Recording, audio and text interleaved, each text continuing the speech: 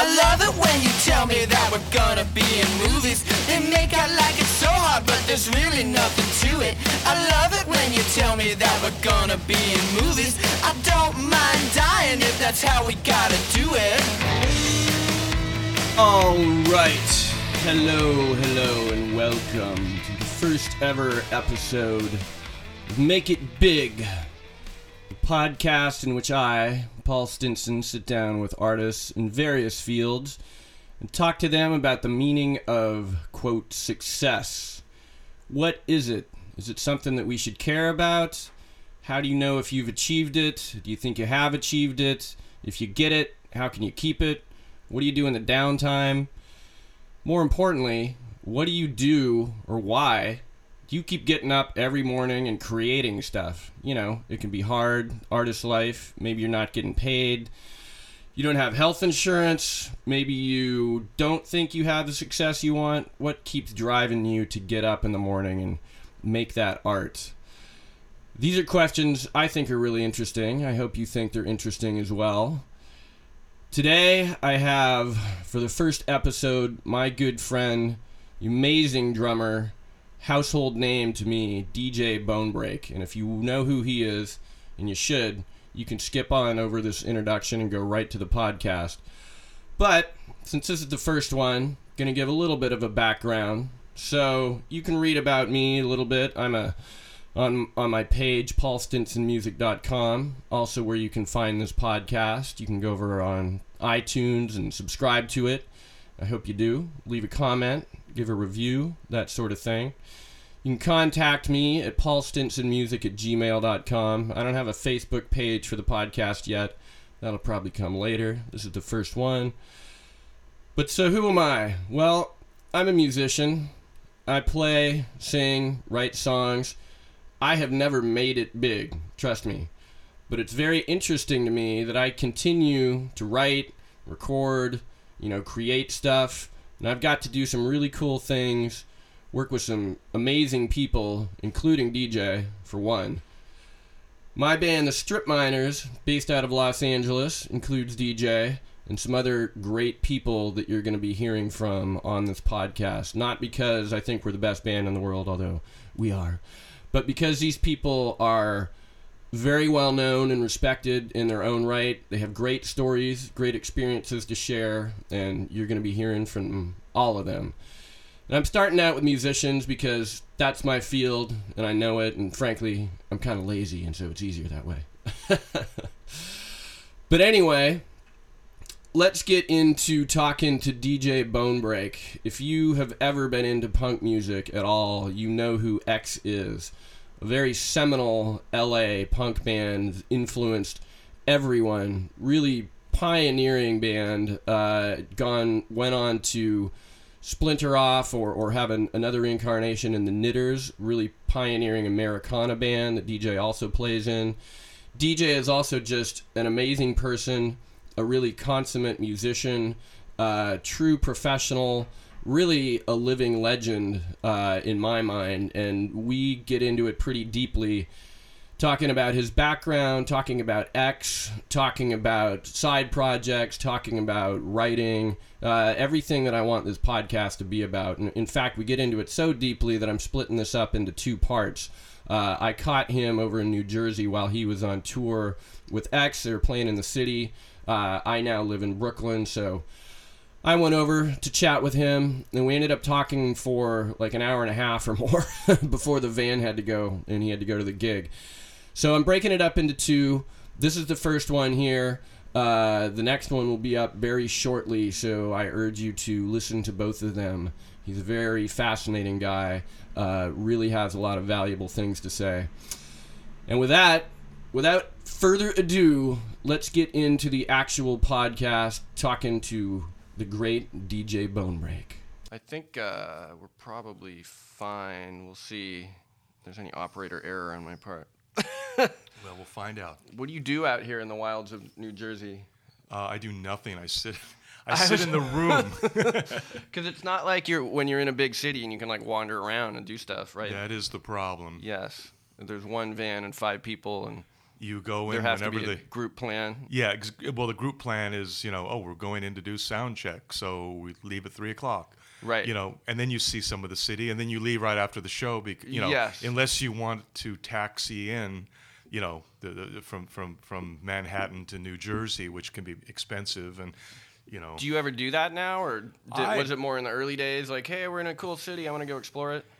Oh, if I can, if I'm in the city, I'd love to go around and look at it. In fact, yesterday I just took a walk. We were in Manhattan. We played the City Winery, and I just walked for an hour. I love to explore cities, but if you're in New Jersey, nothing about New Jersey, not to No, cast we're aspersions, not casting aspersions on the but great it's Garden not State. it's not exactly Manhattan, and when you're out here by the airport.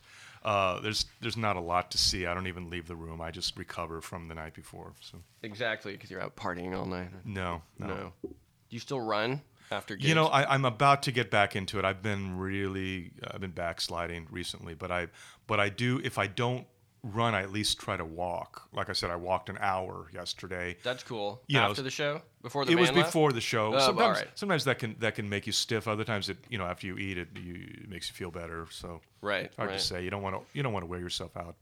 But when I get home, I plan on getting back to that. It's important. I think, as a drummer.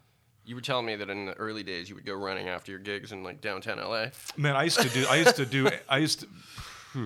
Yeah, I would run after shows, before, and the funny joke about It wasn't enough energy just drumming. You had to like get it out more. yeah. I mean, it's hard to come down after a show, so that's a good way. You It's just true. Wear yourself out. Yeah. But you have to be careful with that. If you go too far, you wear yourself out for the next day. Yeah, totally. So but the joke about in my band is that we'll be in a city and someone will be driving around the city somewhere a couple miles away from the hotel, and I'll be walking. They'll see some guy. They go, "That's DJ," miles. Is he from, lost? Yeah. But I've been, sometimes I take it as a challenge. If I remember being in Austin once. We were playing South by Southwest, and we were in some hotel about 3 miles away from the downtown, 3 or 4 miles, and I asked the woman at the front desk. I said, where is the convention center? And they go, oh, it's down this road, and I said, well, can you walk there? She says, no, you can't. This is Texas. We don't walk. You can't do that. And so I took it as a challenge. I go, well, that's only 3 miles. Is that when we were there? The strip miners? Or earlier I don't than that? think so. Oh, okay. I don't think that was. I mean, you're always at a hotel that's far away. Yeah, so. no kidding. That's true. I think we were at a Courtyard Marriott there. Yeah. I don't know. Could have been Something. Yeah.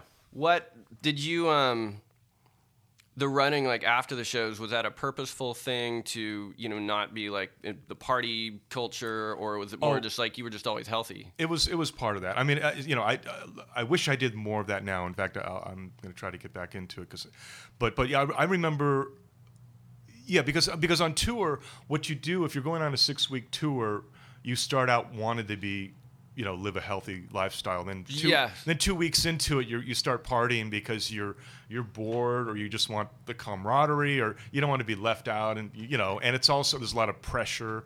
But the running thing, sometimes it was a conscious effort to not party, because if you can get through the whole night. I can easily, any night, I can get through the show without drinking. I'd prefer not to drink when I play. Right. No, I'm like that too. But then you have a couple drinks after and you feel good. But if you're thinking, I have to run when I get back to the hotel, then it's a way to avoid that. That's a good habit, because I know exactly what you mean. Because you get off stage and you're all sweaty, and then you're just like, the show was great, or the show was awful. Exactly. Either one. Give me the drink. Yeah. Just give me, just one. Running's a great way, because you are all like amped up basically afterwards, And plus, it's the timing wise, you don't have to do anything the next day until 4 p.m. or whatever. Exactly. So. You can recover. Yeah. But totally. the problem with getting a little older, it's harder to recover. But it's it's kind of a catch-22. If you don't do it, then you get out of shape, and then you become really old. And if you overdo it, you feel how old you are. So. It's true. Well, being a drummer too. I don't know. I mean, some people move around more on stage than others, but drummers, you have to, especially if you're playing in X, where you're playing, punk music every night. Yeah, there's no avoiding it. Yeah, it's pretty energetic, so you kind of have to be in shape. Yeah. Yeah. I used to play, I had started out playing drums, and I remember that it was really like, you really got to practice. Yeah, yeah. Keep those Otherwise, you'll chops hurt up. yourself, or Yeah. it'll just hurt. Or the song isn't going to work, you know, you're going to miss something, or you're going to drop the beat, or whatever. But Yeah, yeah. Well, do you still jog? Did you jog, or you? I always hated jogging. I go to the gym. That's Uh-huh. like my thing. I can't stand running. It's just, Yeah. I don't know. It's painful. Yeah, it is I'll for a do lot the of people. other like aerobic stuff, like the elliptical is fine, or what. I don't Mm-hmm. mind the aerobic part of it. It's just for some reason running outside was never my thing. Yeah, would it hurt your knees or? No, it's I don't know. It just never appealed to me for some reason. It's like, Yeah. why would I get out there and run around in the streets? I know people. I know it's so funny. like a wild animal. I know. I mean, that's. Oh, you just said it. That's why I like it. Yeah, you know, that's true. I've described it that way before. You know, I feel like a wild animal because I would see some location. I'd see a mountain or a building. I'd Yeah. go. And I remember as a kid, I felt the same way. I'd be at the beach. I go, "There's that pier. I'm going to walk there." yeah, You know, yeah. and I got in trouble a couple times as a kid because I had to make it to that point, and I was late, and they thought I was lost. So, No, I was really into walking, especially at night. Just not the running part, because I would go, when I first moved to San Francisco, I would go walk constantly, because it's a fascinating city, and you can walk down, you know, to the port and go behind, you know, all the touristy crap and go to the container ships and weird stuff like that. Yeah. So I definitely love that part about it, but the running, I don't know. yeah, yeah, and it's I just walk. Yeah, walking. I mean, walking's great because I get great ideas. At least I think they're great. You know, I mean, Sure, I yeah, certainly I forget them later, so they must have been great. You know? Absolutely. That kind of thing is really great for clearing your mind, and you know, for musicians and songwriting, you really have to have that kind of time, you know, time and space. Yeah, yeah. to think about it. Yeah, I you know, when I was writing some stuff, I actually wrote a couple songs that were okay. That, you know, walking. I'd come in. Awesome. I'd have it in my head, and then, you know, you have a choice. You can go, well, it wasn't that good. I won't write it down, or I, you know, go right to the piano and notate it. So this is something that I definitely want to talk about, is the DJ Bonebreak, who's the songwriter, who's the vibes player, who has all these different do you still do orchestra superstring? Orchestra superstring we haven't done for a couple of years, but it's Bonebreak, Syncopators. We do a little less. We're playing a wedding in a couple weeks, and we'll sometimes play. But that shows that there's a reason. We lost an important member of the band. Okay. Yeah, Jeremy Wakefield was a lap steel guitar player, and I mean that's one reason. And you know, the band still sounds good, but we'll get a horn player, you know, in his place, and we get great horn players, you know. But it's just, to me, it's not the same, and it's also, I've been really busy, so it's hard to with X balance especially. the two. Yeah. Well, that's something. So, getting around to the idea of the podcast, the basic notion is that I'm going to sit down and have conversations with artists in various fields, starting with music because it's what I know. But the main concept of the show is to talk about the meaning of success in whatever kind of artistic field you're in. You know, what is success? You know, do you care? Is it a thing that you're striving for, or is it enough just to be creating something artistically? And the thing you just brought up is something that's really interesting to me, is that people, no matter what kind of, like, how big the band is that they're in, they're usually doing something else as well, like a side project. It's like, you know, no matter how successful, and X to me is a very successful, you know, seminal, one of the greatest punk bands ever, you know, not just my opinion, but I think a lot of people would agree. But you know, you or me or anyone really in bands is like, why do we continue to look for other things? Is it, you know, our own creative outlet we want to do, or is it, can you reach some level where you're like, I have had all the success I need, I'm just gonna, you know, enjoy that and read a book? Yeah. Like, what drives you to, you know, do other things besides, you know, the one major band that you've been a part of for so long? Well, I mean, I could probably think of a lot of ideas. My friend Kent Smith used to say, "Life is long," you know. And, Right? You know, yeah, really. I don't know. Then you're older. You're going, maybe it is short. But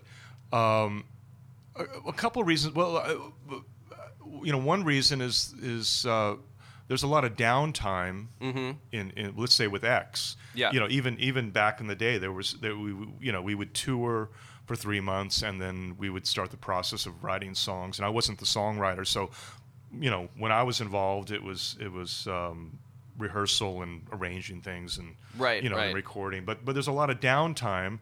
So what do you do in that downtime? And there are a lot of answers. I mean, it changes all the time, but you have all this free time, and it's almost getting back to people would talk about utopian societies. One day machines will take over, and we'll have all this free time to do artistic things. Right? That sounds like a nightmare. I guess a nightmare. One, it didn't happen because people are just out of a job and they're homeless. But the other aspect is, if everyone's artistic. We see it all the time. There are too many people who are artistic, and who's going to do the real work? Yeah, who are the best people, and who's going to consume it all? How can you? Every friend of yours, is doing art, and they're I know, right? They're sending you CDs. You can't listen to them all. Your Facebook is exploding with invites to things that you'll never make, and So maybe I just came to a conclusion. I shouldn't do anything else. I should just sit around. Right? Well, that's what I'm wondering. I think there's like a Zen bumper sticker that says, "Don't just do something, sit there." So it's like the inversion, which there's a lot to be said for why can't we just enjoy what we have. But I find that people and maybe this is true in all sorts of different fields, but in the arts in particular, people want to continually be creating something and making something new, even if it's, no one's ever going to buy it or no one's ever going to see it or whatever. Maybe there's an expectation that they will. But when you sit down and, you come up with a song or something, do you decide, well, this can fit into a project that I have, or have you sat down and created something like Orchestra Superstring or the Syncopators? Yeah, well, there are a lot of answers to that, and going back just a little bit, keeping busy. I mean, you need to be in tip-top shape, So if you go on a tour, you get back from a tour for 2 months, and you can play that style and those songs like nobody else. Right, in your sleep. In your sleep, in any state. Okay, so then you get back, and let's say you have another gig. I need to do other gigs to survive. So you play a jazz gig or some other band, and you feel like you can't play at all. So what do? You start woodshedding. You start practicing. You get into a routine. So that's one thing. It's not songwriting. It's not playing with other bands, but it's this thing that I guess most artists do, but musicians in particular. Yeah, because it's a physical thing. It's a physical like thing. Or something. Yeah, absolutely. And you practice new things that are different than the things that are on tour. You experiment, and you do things you normally wouldn't do, and you learn songs, or there are a million drum books, 4-way coordination, independence for all your limbs, and each finger its own instrument. Exactly. Yeah. There's all these finger control, and so what you do. I'm lucky enough. Speaking of success, I am lucky enough that I do this for a living, and it can be a burden too. It's a tough business. You can go, oh God, I have to find a new job every 2 weeks when it's not the X thing. When it's like off season, sure. Yeah, and there's no one paying your pension, and there's no health insurance, and you pay your own, and But that's the negative side. But the positive side is you get to play music. You're your own boss.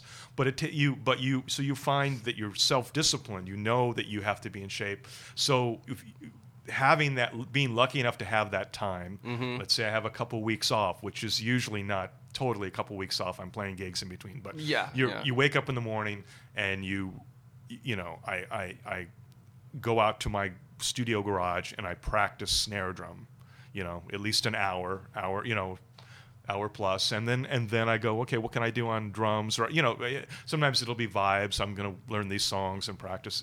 That's but great. you have the discipline, and so sometimes it's for a specific purpose.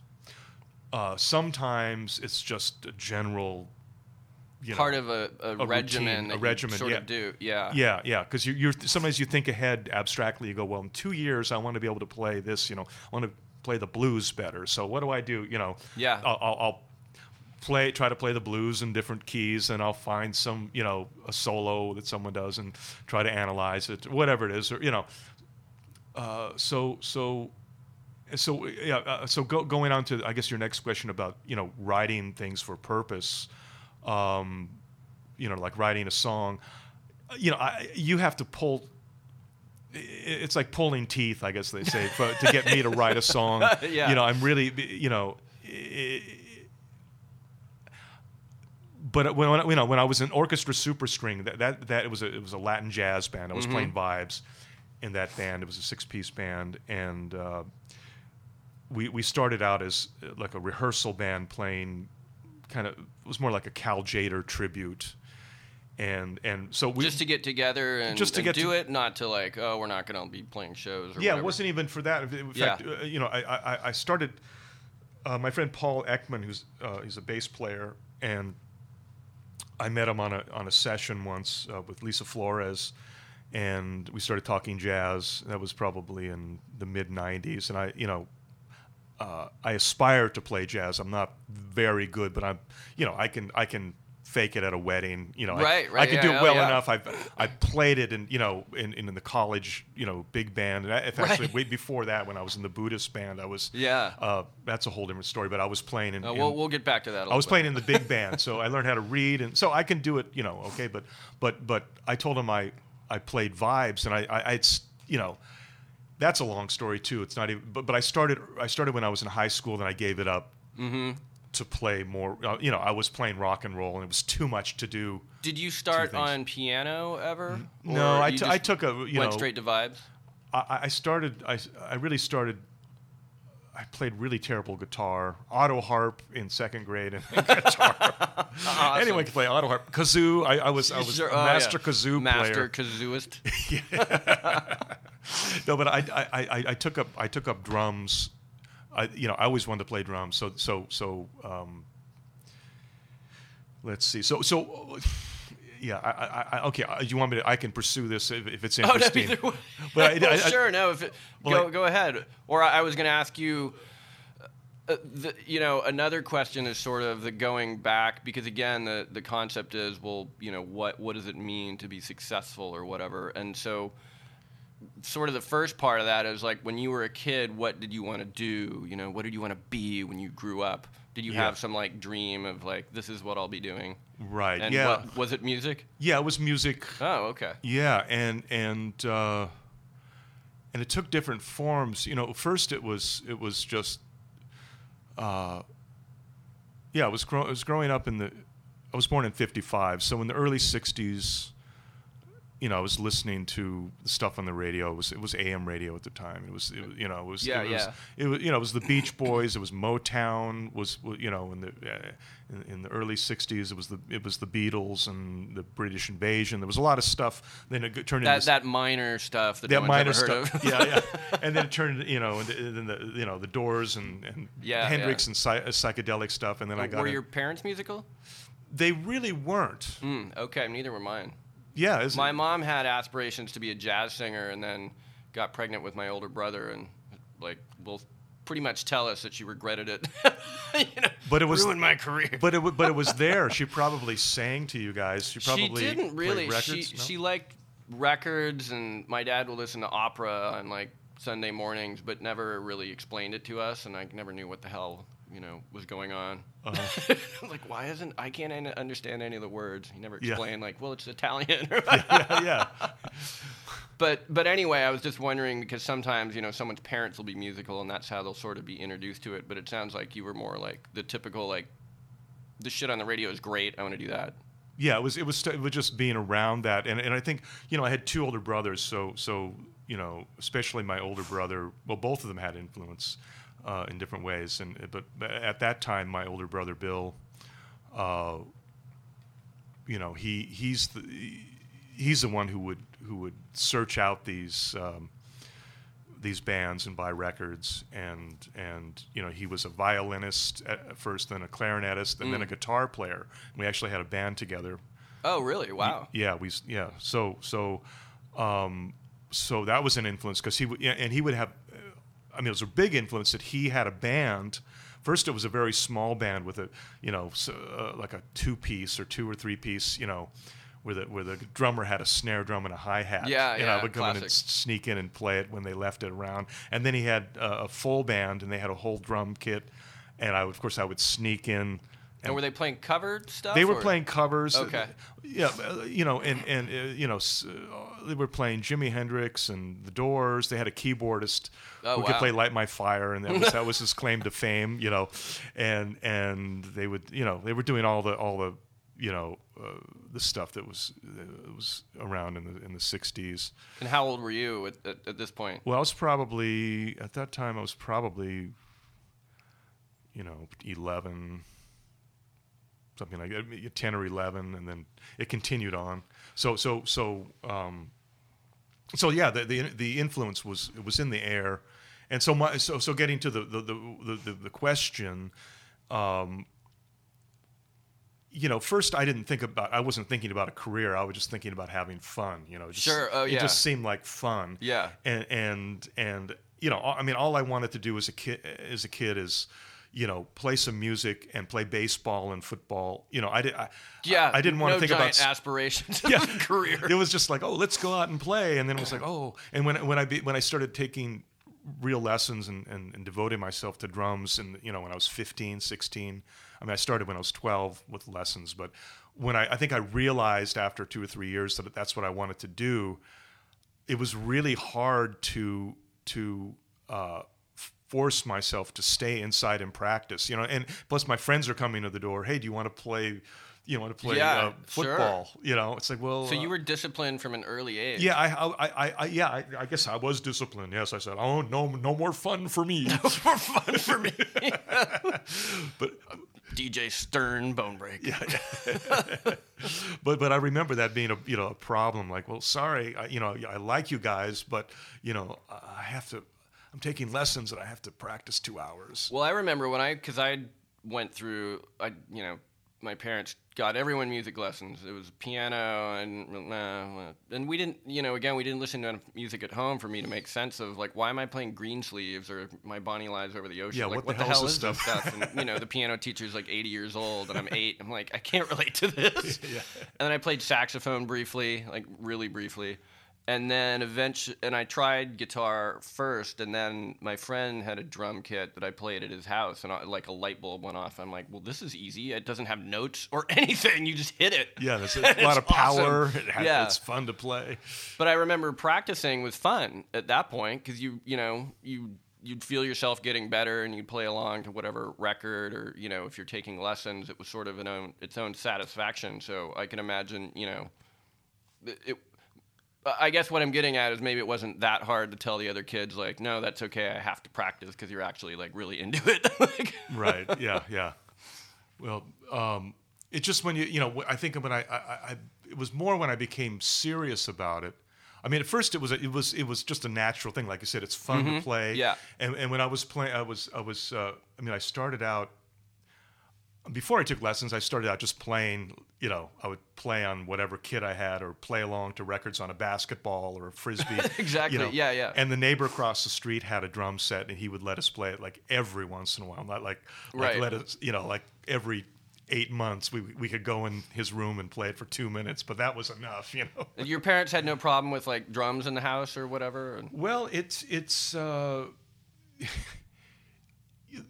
little bit. Like these delinquents. but it was it was interesting. It was when I progressed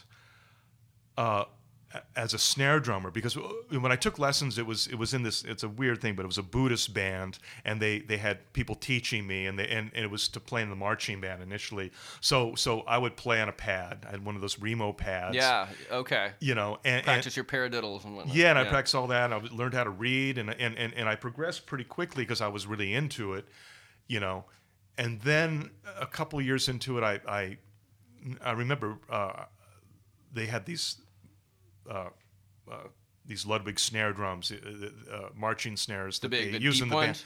Huh? The big deep ones? The big deep ones. Yeah, in fact, it was the one I ended awesome. up using in X. It's a 12 deep by 15. Those are great. Yeah, and I painted a house to save up the $160 to buy it. So that was the first drum I ever bought.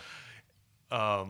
And actually, that was the second. There was a cheaper one that I had before that. Wasn't very good, but so my brother Ken said to my mom, I was known as Don, Donald James, Don back there before DJ. And he was Don's really progressing. He's really good. You should get him a drum kit, Nice. And she was like, well, I don't know, it's a lot of money, and we ended up buying it, one through the paper, and but I think it was more my brother, because we shared a room. So it was funny. He's the one who talked my mom into the drum kit, but he had to deal with the consequences because you're practicing it all day and night. Yeah, we had the bunk beds, and he played trumpet. He was a trumpet player, but it was like, could you stop playing that song over and over? Were you playing like the hits of the day type stuff, or were you learning jazz technique and that kind of thing? I was doing the hits of the day. I mean, I remember, I go back and try to play the songs I heard,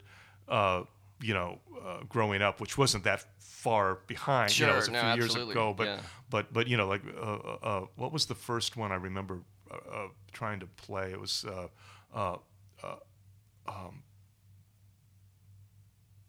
Let's see. I'm trying to think. It was. I just can't think of it. It's on the tip of my Beatles song? tongue. It was actually some Beatles songs too. Like. But I'm trying to think. What was it called?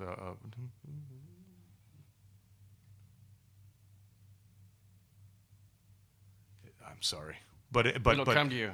It'll come to me. But Start tapping it out. I know.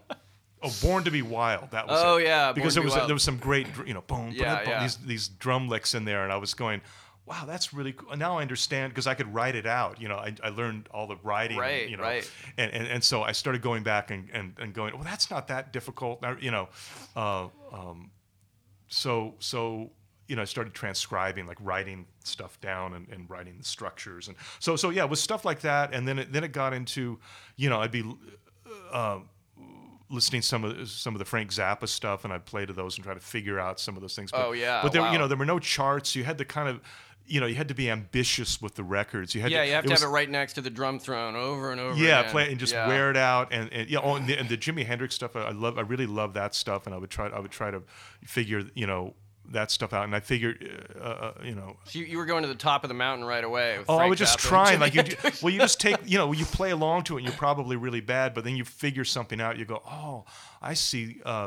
Mitch Mitchell's playing paradiddle diddles, so like da da da da. He gets those, right, left, right, left, and da da da da, and he gets this like rolling thing, like Right. and you go, that's how he does it. It's actually a rudiment, And that's always amazing discovery when you figure something out like that. It's like, I think partly that's why, maybe it's in any field, but with music or something where you do figure something out and you're like, I can do that now, this thing that I really respect, and now I know how to do it, and that's awesome. Right, yeah. It kind of is like self-motivating. Yeah, exactly. And you find that out, then you pursue other things, and then a lot of it is is talking to other musicians and drummers. Like I learned more just sitting around in band in high school or even junior high, just like talking to people and going, how do you do that? Yeah, and they would go, oh, do you know this rudiment?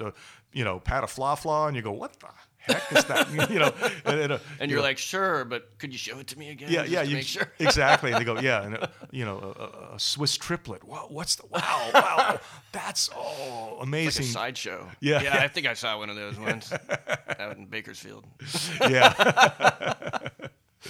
Well, so you got into, I mean, it sounds like you got into drumming like way early on, and it's kind of awesome that you just knew like that's what you were going to do. Was there ever any, no, I'm going to have to get a job in a bank or something? Because when did you join the Eyes? It was 1977. So you were... So I was probably, would I be 21? 21 I was 22. born in December, so... around then, 22. sure. But was there a point where, because all the bands you talked about, I mean, back then that was like sort of, in a way, the height, maybe through the 70s too, but the height of like rock stars or big pop stars where, even with movies, it was still, the studios were really powerful and it was the machine, churning out pop stars. Mm-hmm. And so you had, Beatles hysteria and whatever, and a lot of people who were bigger than life and sort of, I remember looking back and being like, wow, that's just amazing. And those people must be like gods or something, mm-hmm. And then you learn later when you get into it about the music business that, okay, it was probably not, that great. It was hard for them like it is hard for other people now. But I'm wondering, was there a point where you were playing drums and you were like, well, this is what I'm going to be doing for a living? Yeah, it was partially out of desperation and partially out of not, wanting to do anything else, pursue the other thing, and it's I guess I was going to say it gets complex, but it's really very simple, part of it had to do with the time, but part of it had to do with my parents because, I saw my dad have a stroke and die young. Oh. And then my mother died too, of cancer by the time I was 15. So, oh, wow. So okay. so I kind of saw, that aspect of it, like, well, I may not be around forever. I want to enjoy myself, that combined with the whole, just the whole, I don't know what you call it, liberated aspect of the punk scene, before the punk scene. Oh, okay. Just in the 60s. Yeah, well, yeah. Because I should read things about it, but I've often wondered, the origin of the youth movement. I know. Sure. Post-war, maybe it was just boredom. After winning the war, and then the parents were trying to find a simple, life in the suburbs, and the kids were bored, and they wanted something different. So I don't know. I don't know exactly what it was, but I know I didn't want to do anything else. I know, I didn't want, and plus I was ignorant of what other careers there could be. What did your dad do? He was a salesman for a hardware company. It was called Hoffman Hardware. Yeah. And his job, it was an interesting job. He got out of World War II. He was, mm-hmm. driving trucks in a tank, and he was, overseas, and then he came back and I think he was working for an oil company in Long Beach. I forget I can't think of what it was called now. But anyway, then so he got this job where he drove around in his station wagon showing samples to hardware stores, and they would take orders. Yeah. And he would go back. That's one of those like stand up like jobs that I don't even know if they exist anymore. They probably don't. I don't know, the Snap-on Tools guy who drives around in that big van. Yeah, it could exist, but I don't know. It's probably done through the internet. But so it was cool. He always had great camping equipment and lures and rods and sure. Like he would show me all this stuff and all baseballs and mitts and we get all that stuff. When your kick pedal would break, you'd be like, "Wait, I got the tool for that." Yeah, well, unfortunately, he was hospitalized before. Oh that, no. So, okay. Yeah, so. So my mom had to deal with that. So yeah, and she didn't help me fix my kick pedal. I had to do it myself. Well, when they were alive, was there active encouragement or discouragement, or was it you sort of got into it after they had both passed? Well, I mean, it was just one of those things, you know. The kids did. I mean, the encouragement. I mean, I remember they bought a stereo system for us. It was one that had, you know, the speakers came off. You could either keep them on the unit, or you could put them like 10 feet away and have a stereo sound, stereophonic sound. Magical device. Yeah, where you move the speakers away from it. Yeah, it was unbelievable, the technology. and it's funny. I remember the first records. They may have given us the records.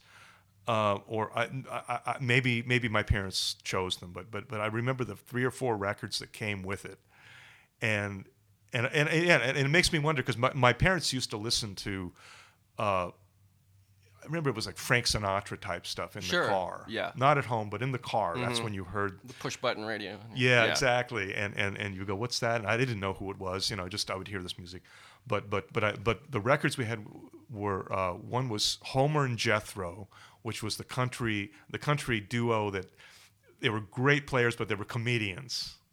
You know, excellent, and you know, they were really funny and really great. Another one was, I think it was the Emperor Concerto by Beethoven. Wow. Okay. Diverse collection so far. What? Diverse collection so far. Exactly. And the other one was Benny Goodman at Carnegie Hall. Oh, okay.